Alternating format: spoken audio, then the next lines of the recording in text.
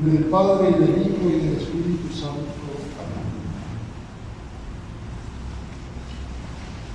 Nos dice en la epístola San Pablo que es la voluntad de Dios nuestra santidad. Nos tenemos que santificar y el tiempo de Cuaresma nos es dado por la Iglesia para que, preparándonos a la fiesta de Pascua, nos purifiquemos y nos santifiquemos.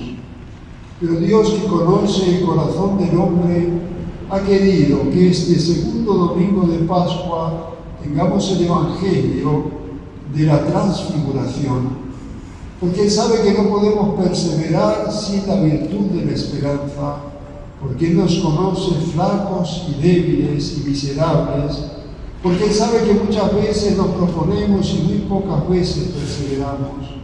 Y del mismo modo que en su pedagogía divina tomó a 3 apóstoles, Pedro, Santiago y Juan, los mismos que les iban a acompañar al huerto de los olivos, los tomó y se transfiguró delante de ellos. Jesucristo dejaba transparentar su divinidad en su humanidad, y es por eso que los apóstoles se quedan estupefactos viendo la belleza y la majestad de Dios y la humanidad de Cristo. A Jesús le acompañaban Moisés y Elías, la ley y los profetas. Pero también Moisés y Elías, que son los únicos en la Escritura encontramos que han ayunado como Jesucristo 40 días. Para acompañar a Dios en la gloria, le tenemos que acompañar a Dios en la mortificación. Nos cuesta a nosotros, en el siglo que vivimos, entender la importancia de la mortificación. La mortificación cristiana, por una parte, nos identifica de una manera muy especial con nuestro Señor Jesucristo. La mortificación cristiana es, de algún modo, cargar con la cruz que nos toca. En parte esa cruz, en gran parte, nos viene dada por las circunstancias. Y así la mortificación cristiana es soportar los defectos del prójimo, así es soportar aquellos acontecimientos de nuestra vida que nos resultan difíciles, así es practicar la caridad con la gente que nos rodea, así la mortificación cristiana también se encuentra tratando de evitar las ocasiones de pecado y aquellas cosas que nos lleven o nos induzcan a la tentación. Pero la mortificación cristiana también se nutre a imitación de Cristo y para unirnos con Él, de la renuncia de una serie de placeres lícitos que lo hacemos para agradar a Dios.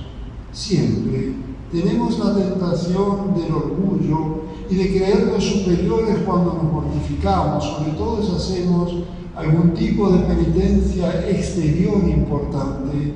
Sin embargo, no porque tengamos tentaciones tenemos que dejar de practicar las buenas obras. Y es por eso que la Iglesia nos recomienda mucho la práctica del ayuno.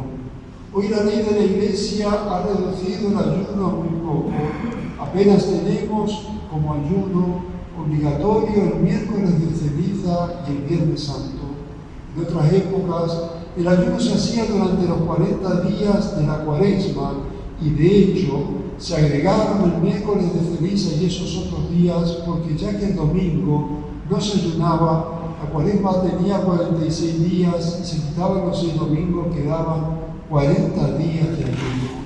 Muchas veces el ayuno se hacía realmente y profundamente, y no solo una comida y 2 colaciones, sino que era bastante común el ayunar a pan y agua.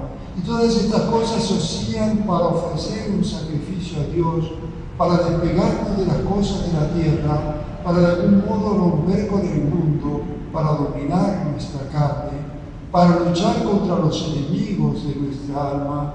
Nosotros todos podemos ofrecer a Dios sacrificios, renunciando a aquellas cosas a las que estamos más apegados por amor de Jesucristo. Nuestra religión no es estoicismo, no sufrimos por sufrir.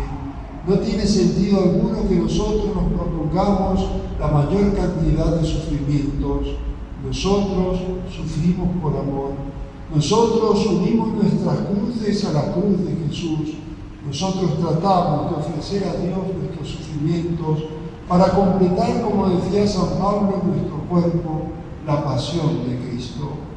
La Virgen decía a los pastorcitos de Fátima que era importante las mortificaciones, sobre todo relacionadas con el propio estado, además del rezo del Santo Rosario, y decía que era importante porque así se conseguía que muchos pecadores no fueran al infierno. Nosotros tenemos que muchas veces, en el mundo que nos toca vivir, recuperar la importancia de la penitencia, recuperar la importancia del sacrificio ofrecido a Dios, unirnos siempre a la oración para que no se desvíe de Dios esos esfuerzos que estamos haciendo.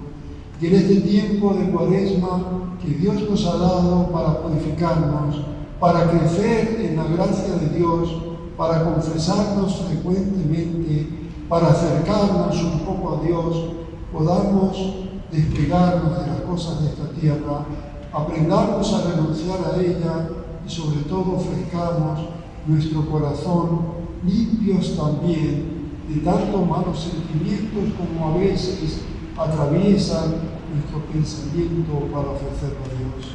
Que la Virgen Santísima nos ayude en esta Cuaresma a mortificarnos y a rezar, a acercarnos nosotros a Dios, a poder comenzar en este tiempo con la confesión de nuestros pecados, con un fuerte propósito de enmienda, con la oración y la penitencia, la conversión de nuestros corazones. En nombre del Padre, y del Hijo, y del Espíritu Santo.